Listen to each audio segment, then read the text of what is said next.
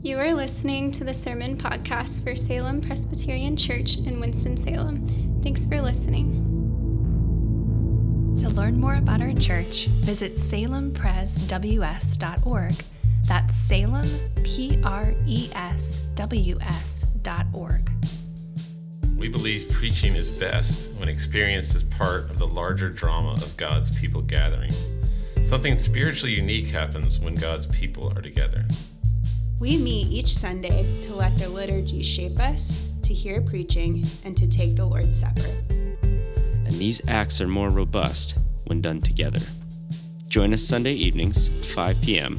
in downtown Winston-Salem at 600 Holly Avenue.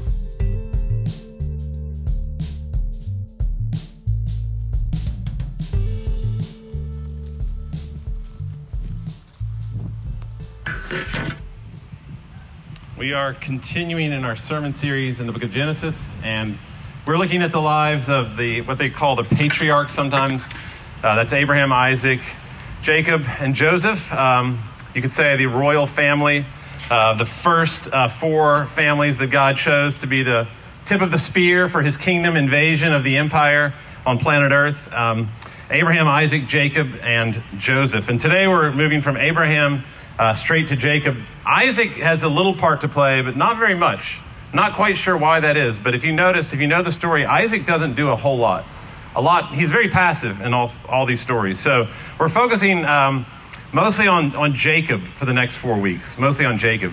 And you can tell here in this story, if you didn't notice, this is a very highly dysfunctional family. It's like the Kardashians or some other. I was trying to think of a highly dysfunctional family that's famous. I couldn't think of a better example than that, but just insert in your own mind, the most famous highly dysfunctional family on television or a movie. And that's what this family is like. The marriage of Isaac and Rebekah was not a happy one, apparently. These two children, Jacob and Esau, kind of show that this is a broken family systems therapist would say this is a bad family system. There's a lot of triangulation going on, so forth. Bad communication skills, we'll talk about that. But what is so interesting about that is that this is one of the founders of the entire kingdom of God. This is the man whose name becomes Israel. So whenever you hear the word Israel, like even for today, when you talk about the nation of Israel, we're talking about this man, Jacob. And so God chooses a man in this very broken system, and that's how he brings the kingdom, which seems strange. If you think the Bible is a story about a lot of clean people, a lot of heroes who do nothing wrong, then this is really going to be helpful to you tonight, because it is not at all. The Bible is not that at all. The Bible is a story of redeemed sinners like Jacob. Because the kingdom is so redemptive. The kingdom is always about redemption. It's not about an easy life. It's not about a clean life, a happy life. It's about a redeemed life. So I want to look at that first, that Jacob needed redemption since he was in the womb. Even in the womb, he was grabbing his brother's heel. He was a usurper. And it began this really bitter rivalry between he and his brother. So if you have a bitter rivalry with your sibling, and if you may not know it, even if you do, you might not realize that you do. So he who has ears to hear, let him hear. But if you have a bitter rivalry with your sibling, this is a great story for you, because these two are at war from the womb. And then, number one, Jacob needed redemption. Number two, we have a redeemer. We have a great redeemer who comes into broken families and redeems from these toxic waste dumps of relationality. So we see that redemption not in the story today, but we're going to see it later. And if you know the way that it ends, it's absolutely beautiful. If you know the way the redemption ends in the story of Isaac and Jacob, it's one of Jacob and Esau. It's one of my favorite scenes in the Old Testament, the way the two of them reconcile. But first of all, the need for redemption. Jacob had a very rough upbringing. I don't think his parents communicated well, like I said. As we will see later on, they committed, one of the great sins of parenting, which is they played favorites. Which is the Bible wants you to know that very clearly. In verse 28, it says, Isaac, so the father loves Esau, but Rebekah loved Jacob. And that's a big no-no if you're a parent. You don't want to love one child more than the other child. And you definitely don't want one parent loving one child more than the other, and the other parent wanting this child more than the other child. There's a bad system right here. And it's not just favoritism, that's bad enough, but this is really superficial favoritism. So it says in verse 28 that Isaac loved Esau because Why did he love him? Because he ate of the same kind of food. Like they liked barbecue together or something like that. Not really barbecue actually. But they ate of the same game. So it's not even a profound, bond between the two of them. And then Rebecca loved Jacob because Jacob in verse 27 was a quiet man.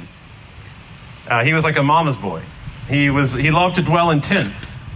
And maybe because Isaac favored Esau so much, the older, bigger brother, the hunter with the red hair, the hairy, red-haired hunter, maybe that's why Rebecca favored Jacob, who was always with her, cooking with her.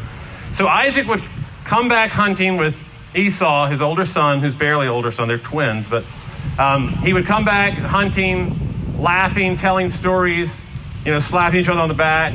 And here's Jacob in the tent, right, while his brother and his dad come back from hunting. And Jacob's made his little clay horse, and he wants to show it to his dad, like a teenager, 13-year-old Jacob. And his dad just walks right by and he barely even notices. I mean, from a young age, Jacob had this yearning for his dad's approval and blessing, which is one of the reasons he steals that blessing, because he has such a hunger to a sinful degree. There's such profound sadness in his soul. The way that Moses writes this story, Moses wrote the story, the way he just a few brushstrokes, he lets you know that. And you can see the sadness turning into bitterness, and then the bitterness turning into resentment. You see that happening in the story, the way that Jacob reacts to Esau. So the first question to be asking yourself is, have you felt neglected by your parents? Or maybe even not just necessarily your parents, but even could be with your cousins. I mean, for me, it was more in my dad's family, we'd all go to Pawleys Island every year. And at the Pawleys Island vacation were the 28 people in this house, I always felt completely unnoticed, completely overlooked. And that stays with you. And that's nothing compared to what Jacob felt here. Or have you ever felt anger at your sibling and you didn't know why? You do not understand, why do I have such a hard time being with him? Why is it so difficult for me to be with her? I just can't. I get so irritated and I try to go and meet with them. I'm looking forward to it, and I get there and I just can't stand them. Why is that happening? So it's awful to be overlooked like Jacob and bitter towards your older brother. But it's also awful to be Esau, who is the favorite son of the father, who's spoiled, he's doted upon, he's never disciplined. You see this kind of triple masculinity, the red, the hairy, and the hunter. And apparently that masculinity, that toxic masculinity, never goes unchecked. Never went unchecked. Father never corrected him. It says in verse 29, Esau came in from the field, and he was exhausted, and Jacob was cooking stew. I think he would have watched a lot of the Food Network if he was alive today. So he's cooking the stew in the tent. His brother comes back. He's exhausted. And notice how impulsive and entitled Esau is in verse 30. Literally in the Hebrew, it says, let me gulp some of this red stuff. This red stuff. That's what it says in Hebrew. Let me gulp some of this red stuff. This red stuff. His name, Esau, comes from, Edom is his nickname, comes from the word red. So he's slobbering on his coat. I imagine him he probably slurps a lot when he eats. No one ever taught him any manners. But in verse 32, he says, I'm about to die. That's what a fool he is. He says, I'm about to die. Well, he's just come in from hunting. He's tired, but he's just come from hunting. He's not about to die. But because he says he's about to die, he makes this absolutely ridiculous decision. But anyway, that's Esau. But then Jacob is much more frightening. And I relate to Jacob way more than I do to Esau. And notice his chilling response here that is so calculated and premeditated. In verse 31, you can imagine that he has been preparing for this moment for quite some time. But he says to Esau, right when Esau asks for some stew, sell me your birthright right now. And I think it's highly calculated. And every syllable is planned, and every reaction is anticipated. He knows his brother well. Now, a good brother, of course, would never have asked for Esau's birthright. A good brother would have actually not even allowed Esau to give it to him if he had wanted to give it to him. But this brother hates his older brother so much that he's waiting for this moment of hunger. He knows how impulsive he is, and he says, sell me your birthright now. And then Esau, such a fool, he is more than willing to let it go, because a fool is someone who does not value things correctly. And Esau values stew more than his birthright. As the King James says, he sold his birthright for a mess of pottage. He sold his birthright for a mess of pottage. Verse 32, I'm about to die. Of what use is a birthright? Just think about how ridiculous a statement is. That's his entire birth. That's his inheritance. That's his family name. I'm really hungry. Of what use is a birthright? It says in verse 34, a very strong word is used. Esau despised his birthright. He despised it. It'd be like me selling my wedding ring, for a night on the town. Or I'm trying to get into the Wake Forest football game and I don't have enough money, so I just pawn my wedding ring and go use that money to get in because I really have got to get into that football game. It's like selling your children's education fund because you want to make this risky investment just impulsively. I mean, Esau never learned to care about the family mission at all because he was so spoiled by his dad. He never learned to value the promise of the kingdom that was coming through his family. He was on earth to hunt and to eat. That's why he thought he was there, to be cool and to hunt and to eat and to thump his chest. And Moses is telling us this is a messed up family. It's a very unhealthy family. And that gives us permission as children of Abraham, children of Isaac, children of Jacob, to talk about our own family and to not be ashamed about our own family. And all of our family of origins, there are skeletons in the closet. I know that. Because growing up, I thought mine was pretty much perfect. After meeting with Jim Pachta, I realized that's not the case at all. But think about your communication with your spouse or your parents' communication. Why did Rebecca never confront Isaac about his favoritism? She could have seen that growing from a young age, and she did not touch that. She would not say a word to her husband about his sinful favoritism. And then, what about the communication with the children? Why didn't Isaac ever ask Jacob why his face was downcast? Why did he never notice any of his manipulation? I mean, this guy was manipulative from a young age. And his dad never saw it, never asked a question. This is kind of dark stuff. It unearths a lot in you if you are at all aware of your family story. In the next story, which I didn't even read, I wanted to read it, but in the next story, Jacob and his mom, they manipulate Esau and his dad even more. And it's mostly planned by his mom. So what they do is Jacob dresses up like Esau because Esau's hairy. He puts on these hairy clothes. And he gets his dad, who's pretty much blind, to trick him to think that Jacob is Esau. And so then Isaac blesses Jacob because Jacob's dressed up like Esau. And so basically, Jacob gets his dad to pronounce this authoritative final word of blessing on him, thinking that he's Esau. And so not only does Jacob steal the birthright, but he steals the blessing of the kingdom. Not sure about that. The good news is that these are the patriarchs, right? So the good news is that the heart of the story of the redemption of planet Earth involves a family like this. And I find that extremely comforting. Both as a parent, as a child, as a brother, I find it very comforting that we do not have to despair about the family of origin. Our family stories are not finished, and God can redeem and repair anything, any broken relationships, as we're going to see in this story. But what is so amazing is that from this story, God blesses the entire planet. And it's not like that was an accident. He not only chooses this really broken family, but he chooses, of the two brothers, the worst brother, the most manipulative brother, the most conniving and calculating and serpentine brother. And he says, that's the one I'm going to choose to bless the world.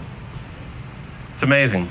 So we're in great need of redemption, but we have a great Redeemer, point 2, who takes the darkest parts of our stories and he turns them around. And I think it's very important. This sounds like maybe psychobabble or something like that, but I think it's very important to get in touch with the darkest parts of your family story. I cannot tell you how important that is. And if you're somebody that's afraid of counseling, please hear me, overcome that fear. Not that everybody has to go to counseling, but if you need to go to counseling and you have a fear, go to counseling. Because and not even going to counseling, just talking to other people about your family story, where you came from. Rebecca the mom, for 20 years was infertile. She was distraught. Her husband, Isaac, prays. God gives her a child. But now she's pregnant with these very high-risk twins. It says in verse 22, the children struggled together within her.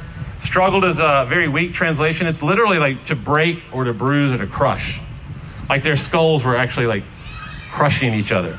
It's a very strong Hebrew word, and her pain is so severe that she cries out in desperation in verse 22, why is this happening to me? And it literally says, if this, then why? Like, if this is happening, why do I even exist?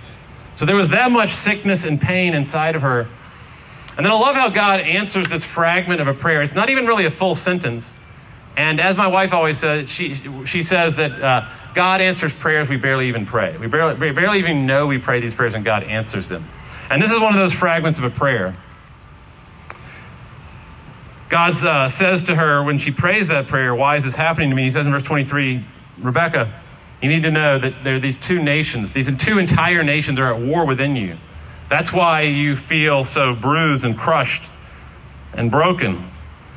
And one is stronger than the other. Of course, Esau is the stronger one.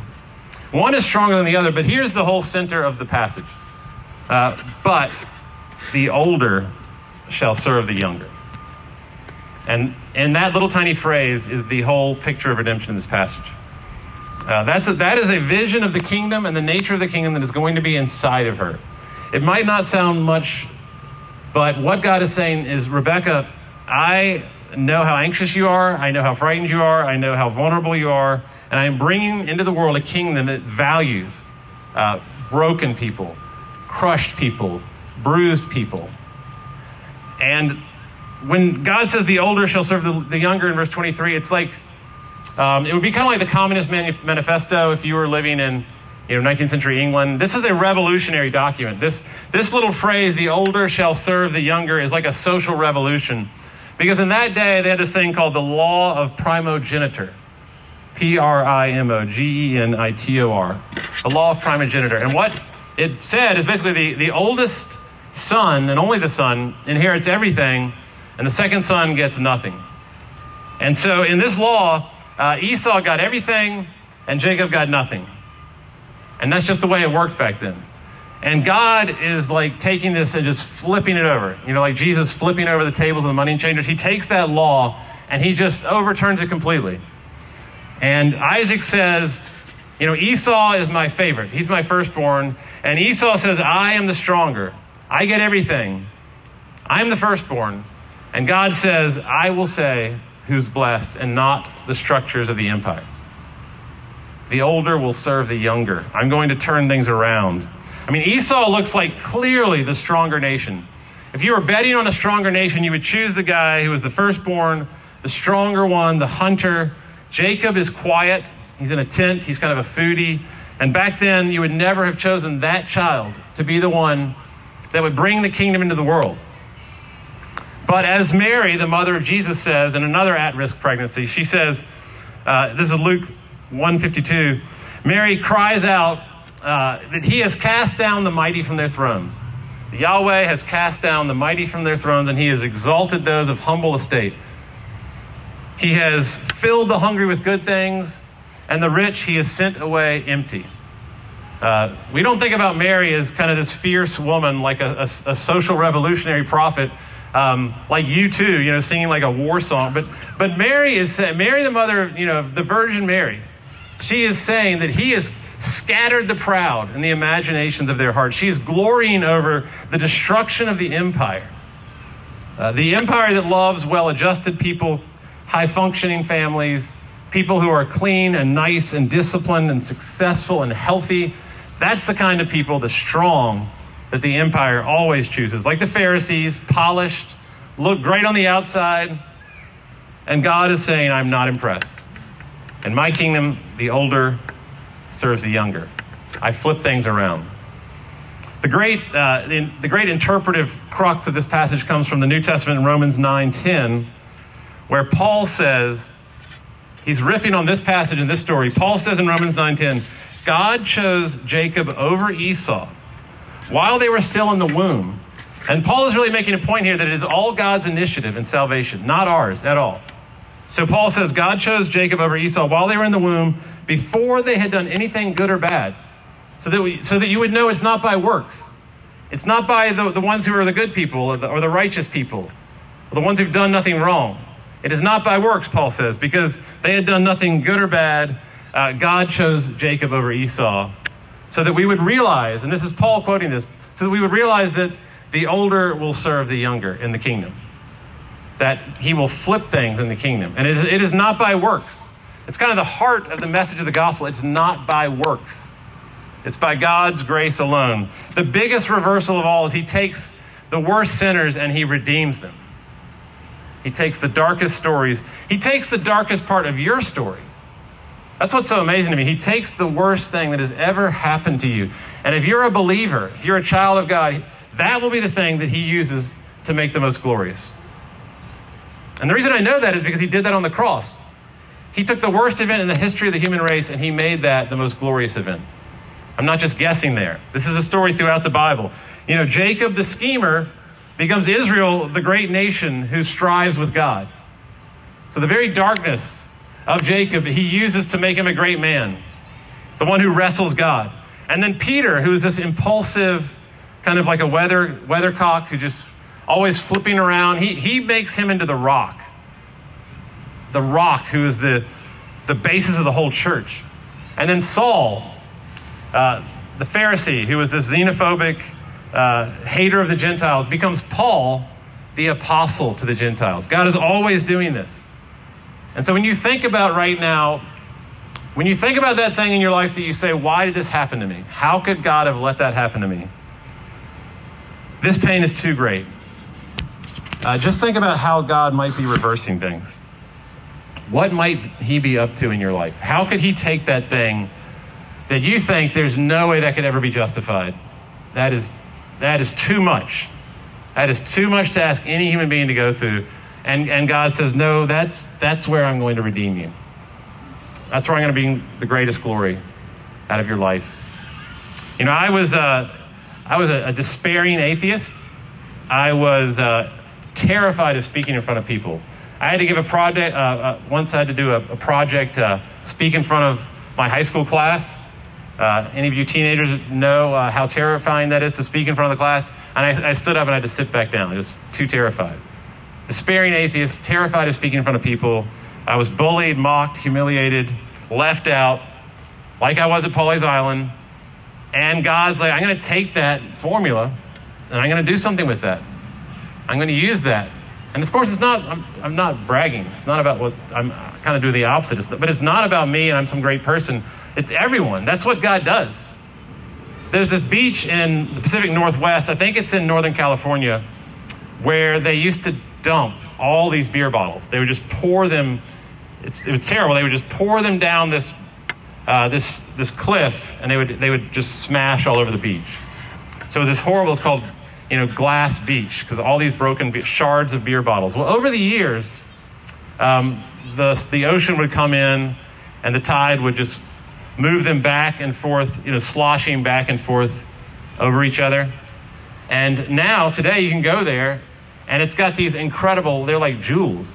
They're like rubies and diamonds, these different colored, because God uses that suffering, the breaking over and over and over to bring about glory in our lives.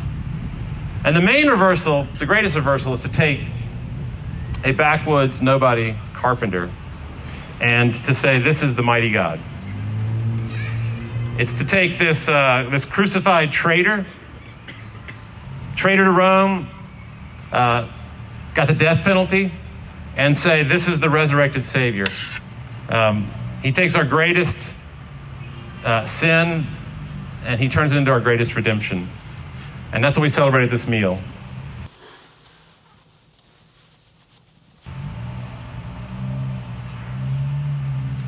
So on the night he was betrayed, our Lord Jesus took bread and he broke it and he said, "This is my body broken for you." And it's in the breaking of bread, not the putting together of bread, but the breaking of bread, that he shows himself to us. The disciples on the road to Emmaus did not know who he was until he broke the bread.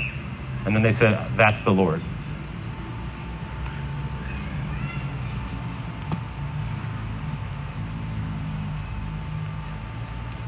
And in the same way, he took the cup.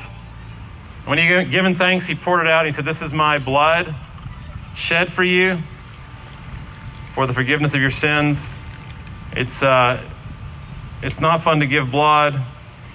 I hate seeing blood. Blood is not a pleasant experience. And yet God says, "I'm going to save the world through my blood." So whenever we eat the bread and drink from the cup, we're proclaiming his death until he comes again. And I always like to say that God has cleared away every possible barrier between you and him. So there's no reason not to come up here unless you don't feel comfortable doing so. In which case, I really respect that and I admire that. So if that's you and you're not ready to do this, so glad you're here. Really proud of you for coming. That's not easy to do. But if you're anybody else that wants this, you had a really bad week, you got really drunk last night, you did things you would regret, that's not a barrier. This is not for good people. This is for sinful people. It's for messed up people from bad homes. So all the more reason to come and rejoice as we partake. So let me pray for us.